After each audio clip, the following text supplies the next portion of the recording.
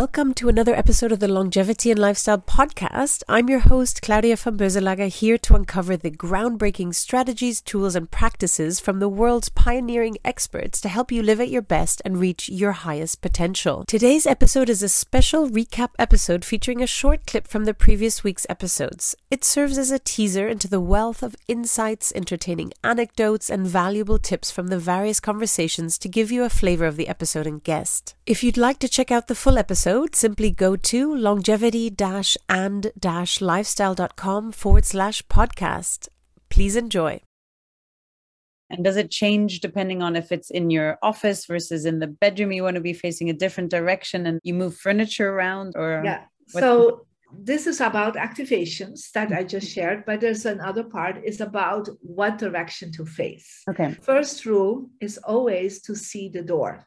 Yeah. Okay. So sometimes you cannot face one of your good directions, but you can always face the door. Yeah. Uh-huh. Right now I'm sitting and I see the door. The door is right there. So you always want to make sure you're in what we call the queen or king position. So you never sit with your back to the door. People that sit with their back to the door, they don't see the universe coming in, because the universe comes in through people and it comes in with you, literally to the door. So if you're with your back to the door, you're actually saying to the universe, I'm not open to all the opportunities and the possibilities.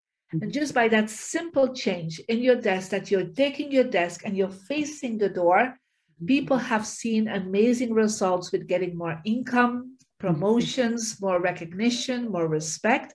I think you can see the door where you're sitting right now. Yes. I can see that, because you become more powerful. Yeah. So that's the first rule. The second rule, if possible, it's not always possible, is then to take your compass and to see if you can see the door and also look at your good directions when you're awake.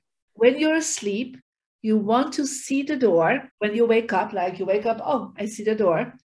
And you want to sleep with your head pointing at one of your good directions. Okay. Now, it's not always possible, but you always can activate these directions by placing the right things, or the right images. But that's actually the ultimately best if you can do that, because then you're in the flow of your own energy. And the more you're in the flow of your own energy, the stronger the universe will respond. So then people experience like, I'm asking something and immediately there's a flow, because you want to flow with you. You don't want to flow against you. Yeah. So you will still, like I said, if you have a bike and you go on top of a mountain and you bike against the wind, you will still get to the top of the mountain, but you will be exhausted. Yeah. Struggle. Okay. So if you have the wind with you, that's what Feng Shui does. If you have the wind with you, you go quicker on top of the mountain, and you can do the second mountain because you still have so much energy left. Okay. I definitely need to do some shifting as well. So it's a mixture of understanding. Lots of your listeners know about the benefits of fasting and sauna and cold water plunge. All of those things will trigger autophagy as well. But you can do the same with some of the molecules in foods. So I mentioned earlier that spermidine is produced by you, me, our children, our pets. Every plant, that house plant behind you, is making spermidine as well. And it's just that the older that we get, the less spermidine we manufacture. So if you look at the octogenarian or centenarian populations, those healthy populations, they actually have the same spermidine levels as young people, which is interesting. Yes. And our gut biomes can actually produce spermidine as well. So we produce it in our tissues and our gut biome, and we also get it from food. As we get older and the tissue production declines, we need to rely more on the gut biome and also on supplementing with food. So these populations often have high spermidine content foods in their diet. If you think about the Mediterranean diet, it has a lot of plant material in it.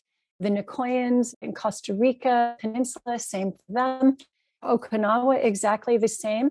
And then the Italians, the Sardinians, they have cheese as well. And cheese actually has some spermidine in it. The longer the maturity, the higher the spermidine content. So there's something about fermentation that seems to increase the amount of spermidine. Same in Okinawa with natto, which is a fermented soybean dish. Mm-hmm. And kimchi as well is also... Kimchi, Korean cabbage, that's right. So I've not actually seen the statistics on how much spermidine is there, but I'm sure that cabbage will have some. It's not going to be the same as, say, mushrooms, shiitake mushrooms, but there will be some there, and the fermentation process will increase that amount as well. And so with Oxford Healthspan and your products, what you've done is really packaged the best or the level or ratio of spermidine in a tablet form as a supplementation. Yes. Yes. So remember that those centenarians that I talked about in the blue zones, their blood markers of spermidine were just as high as when they were young, which says it's the gut and or the supplementation, the food that they're taking in is actually allowing them to create the spermidine or to get it into their bodies. So we've taken just food-derived spermidine and we've concentrated it with our original product, which is a wheat germ-derived product. Yes. And I actually have 4 different morning routines for each phase of my cycle, of course. But consistently, my morning routines typically include some kind of mindfulness practice. And I always start my day slow, even if that means it's got to start slow within a 5-minute period, or it's got to start slow within an hour or 2-hour period. I always start slow, meaning that, first of all, I don't wake up to a cortisol-inducing alarm. I usually, if I have to set an alarm, then I will do it to something that's more soothing, like music or chimes, something like that. And then I don't just hop out of bed, and I certainly don't hop on my phone and start checking my emails right away, because all of that will spike your cortisol and cause cortisol dysregulation, which, by the way, cortisol regulation is intimately tied with insulin regulation and hormonal production or production of estrogen and progesterone. That can be something for another day, but it's really important to have healthy cortisol function, meaning that your cortisol shouldn't peak until later in the morning. And then from that point, it should steadily decline. And so having a morning routine that will support that natural cortisol curve is really important anytime throughout the cycle. Very proactive in it, and you can avoid, like, Alzheimer's is reversible. Like, you don't need to have Alzheimer's, cognitive decline, like a lot of these neurodegenerative diseases, like you don't need to suffer them. Type 2 diabetes as well. There's so many things that shouldn't even exist anymore because we have the tools, and it's just like, how do you push the adaptation of that to a much quicker pace? And how do you make that feel like something that's empowering to people versus making it feel like you're blaming the victim of these things? So I think that psychological shift is so important, that this should be seen not as blaming someone for the condition that they have, but rather empowering them with things that they can control and they can do, and that they don't have to turn their body over to the medical system in order to get relief from some of these really debilitating conditions. Exactly. Yeah. And to proactively look and take steps to avoid it, to do certain tests so that they understand. And I think it's that self-education, and it's exciting. I think coming out of COVID, people have become more scientifically and medically aware and have a better understanding, and also understanding like what implications are. And the more people are attuned to their own body, they realize, okay, my body's telling me something, like, this is bothering me. What can I do to solve it? And not just go to traditional methods of, okay, here's a pill and it's not really helping, but what else could I do fundamentally but underneath that? Yeah. Amazing. So that's around health. And any other emerging tech around health, or what about global commerce? Oh, in global commerce, this is something I've spent a lot of my career in commerce, both on the infrastructure for e-commerce side and on various consumer brands, both in the health space and the fashion space. And I think what's interesting in global commerce is that the promise of the internet was that you could access any information or any product anywhere in the world. And this led to an explosion of new brands in food, in fashion, content, wellness, and innovation. And that's been amazing. And as consumers, our buying patterns used to be heavily influenced by retailers' decisions about what to carry on their shelves, whether it was the food that we ate or the magazines we consumed, or the newspapers we had access to. But today we can find anything we want online. The problem, though, is now there's a huge number of long tail brands competing for our attention, and the cost to acquire a customer online for these companies is often unsustainable today. And so this is an area where innovation is just hugely necessary. And so I love meeting with entrepreneurs who are focused on this problem, because how do you break through the noise and, as an emerging brand that has an amazing product, actually build interesting market share in a globally competitive online directory of every brand in the world? So what would be the key part of it's also like data and really understanding and targeting that customer? Or what would you say are some of the there's data and targeting, and then that has implications for how we think about our privacy as individuals as well, and what information you want to choose to share with brands and not. I also think there's interesting marketplaces. So we all think broccoli, spinach, kale, Brussels sprouts are wonderful for us. They may not actually be, depending on who you are as an individual and what you have in your microbiome. In fact, they may actually harm you and ultimately cause inflammation. And inflammation is the cause of most chronic disease. So we look at that. We give our customers a very detailed list of foods that are good and bad and why. And then we go one step further and we say, okay, you can't get all the supplementation and all the nutrients from your food that you used to 50 years ago because of all the genetically modified things and whatnot.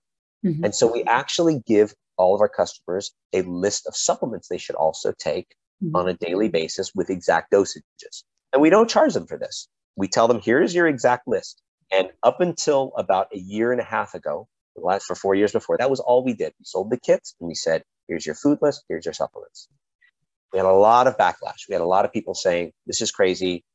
You're giving me this list. I can't find these products at my local retailers. It's too much. So Naveen decided to make a massive commitment and commit millions of dollars into a fully state-of-the-art robotic facility that actually makes every single customer's formula on demand.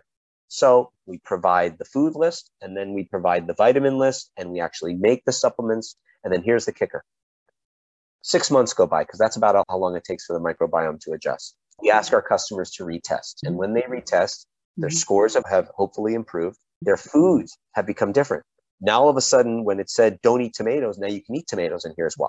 And then their vitamin formula has changed because their body has changed. It's always changing. And so at that point in time, we then completely revamp the supplement formula and we manufacture the new one on demand.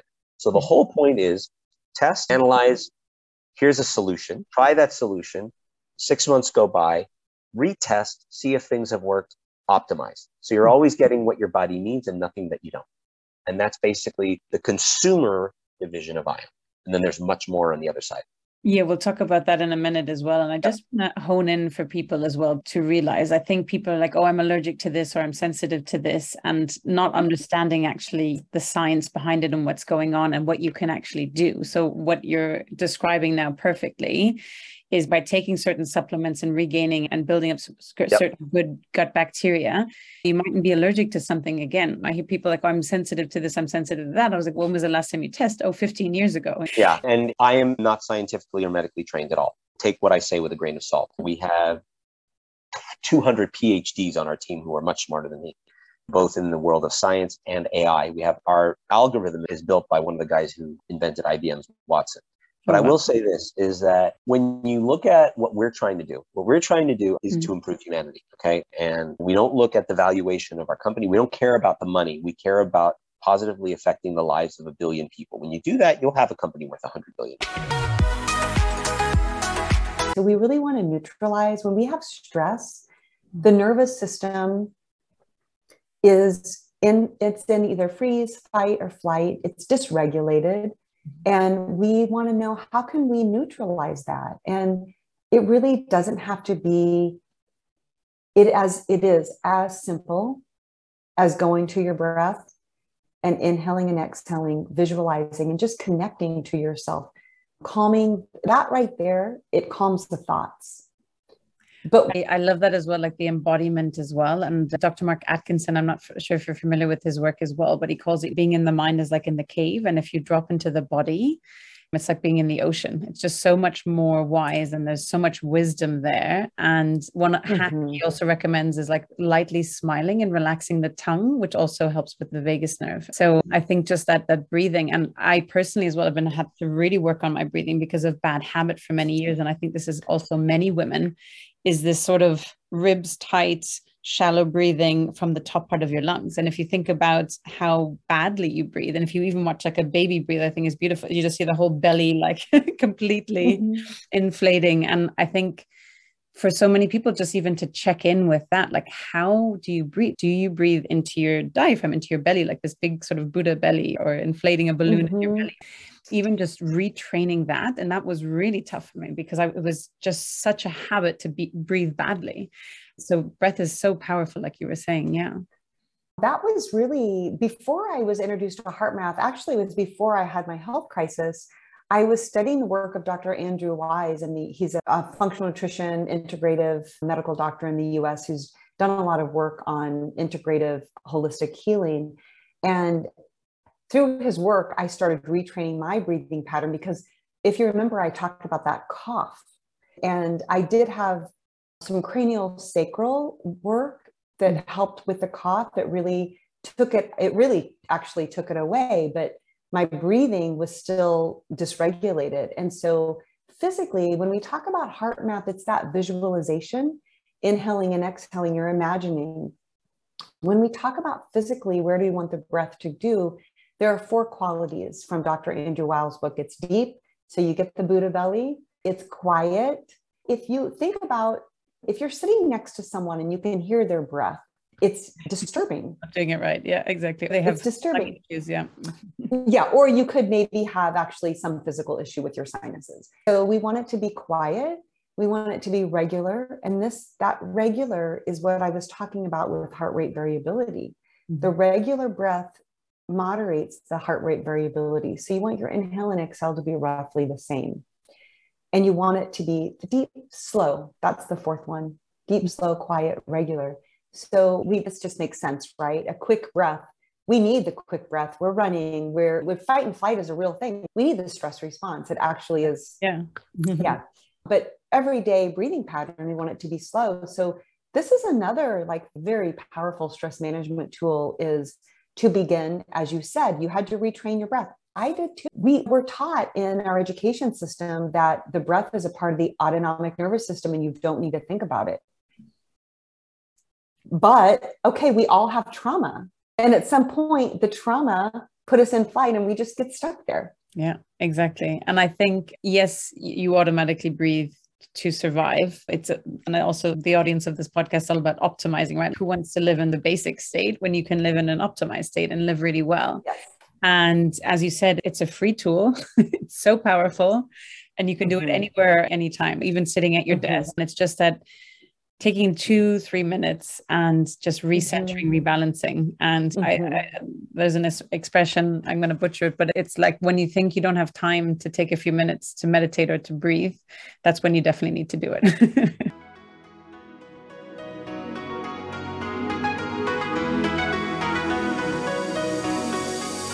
Hi everyone, this is Claudia again. Before you take off, would you like to get a short email from me with some short but sweet fun tips, tricks and updates on all things longevity and lifestyle? This could be cool products that I've discovered, interesting posts or articles I've read, and other fun and helpful things around longevity and lifestyle I've found for you. It's a very short piece of inspiration for you a few times a month. So if you want to receive it, check it out by going to longevity-and-lifestyle.com. That's longevity-and-lifestyle.com and leave your email to sign up for the next one.